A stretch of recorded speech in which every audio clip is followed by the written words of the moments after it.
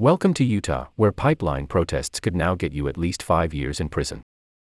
By Navina Sadasivam.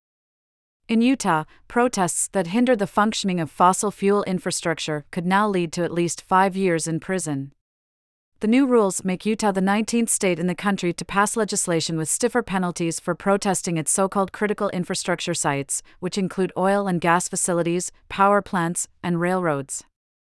The new laws proliferated in the aftermath of the Standing Rock protests against the Dakota Access Pipeline in 2017.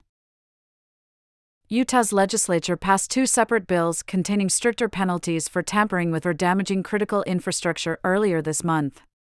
House Bill 370 makes intentionally inhibiting or impeding the operation of a critical infrastructure facility a first-degree felony, which is punishable by 5 years to life in prison.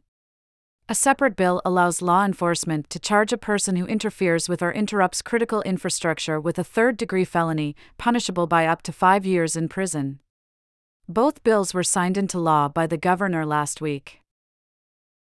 Of the 2 bills, First Amendment and criminal justice advocates are particularly concerned about HB 370 due to its breadth, the severity of penalties, and its potential to curb environmental protests.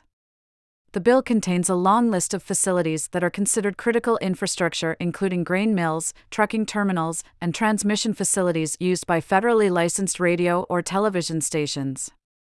It applies both to facilities that are operational and those under construction. Since the bill doesn't define activities that may be considered inhibiting or impeding operations at a facility, environmental protesters may inadvertently find themselves in the crosshairs of the legislation, according to environmental and civil liberties advocates. Protesters engaging in direct action often chain themselves to equipment, block roadways, or otherwise disrupt operations at fossil fuel construction sites. Under the new legislation, such activities could result in a first-degree felony charge. To support our nonprofit environmental journalism, please consider disabling your ad blocker to allow ads on Grist. Here's how. This bill could be used to prohibit pipeline protests like we saw with the Dakota Access Pipeline project, said Mark Moffett, an attorney with the Utah Association of Criminal Defense Lawyers, referring to the 2017 protests at Standing Rock in North Dakota. It elevates what would be basically a form of vandalism or criminal mischief under the laws of the state of Utah to a first-degree felony. A first-degree felony is typically reserved for violent crimes like murder and sexual assault. Moffett said that the state's sentencing guidelines are indeterminate, which means the amount of time someone spends in prison is at the discretion of the Board of Pardons. When you increase these to first-degree felonies, you increase the likelihood of incarceration, said Moffett. In my experience, those people are going to go to prison as opposed to receiving a term of probation, he said. Similar bills are pending in at least 5 other states, including Georgia, Illinois, Minnesota, Idaho, and North Carolina. These bills include various misdemeanor and felony charges for trespassing, disrupting, or otherwise interfering with operations at critical infrastructure facilities. To support our nonprofit environmental journalism, please consider disabling your ad blocker to allow ads on Grist. Here's how. In the last 5 years, 19 states, including Utah, have passed legislation that criminalize protest activity.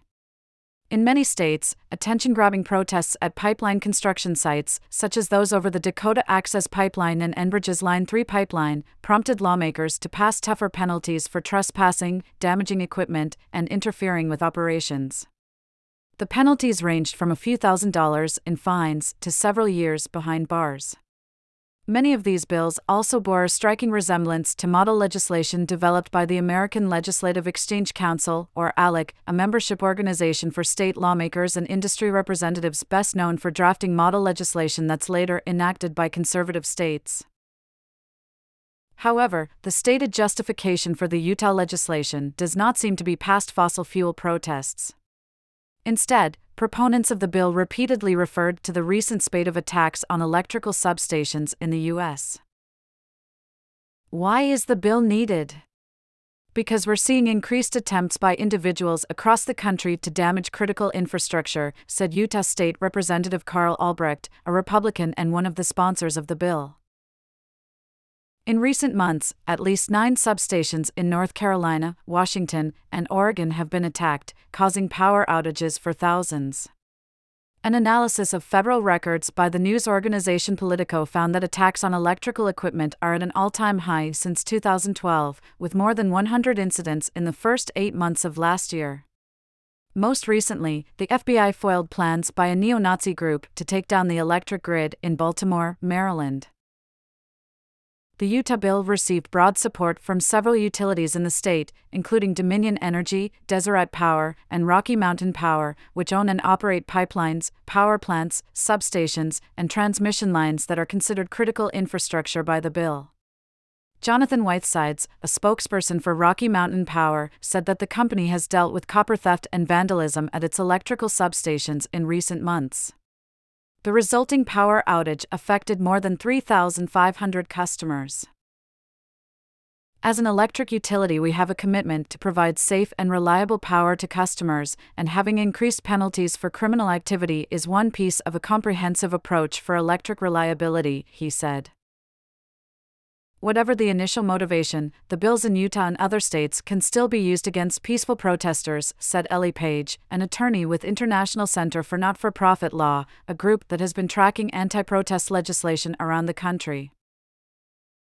It's still concerning because they're fairly broadly drafted, she said.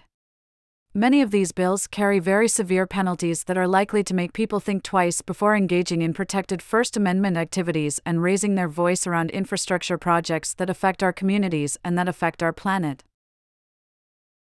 Support solutions-based climate news. The only newsroom focused on exploring solutions at the intersection of climate and justice. Your support keeps our unbiased, nonprofit news free. Donate now. Next article. Why the longest coal strike in Alabama history ended with no new contract.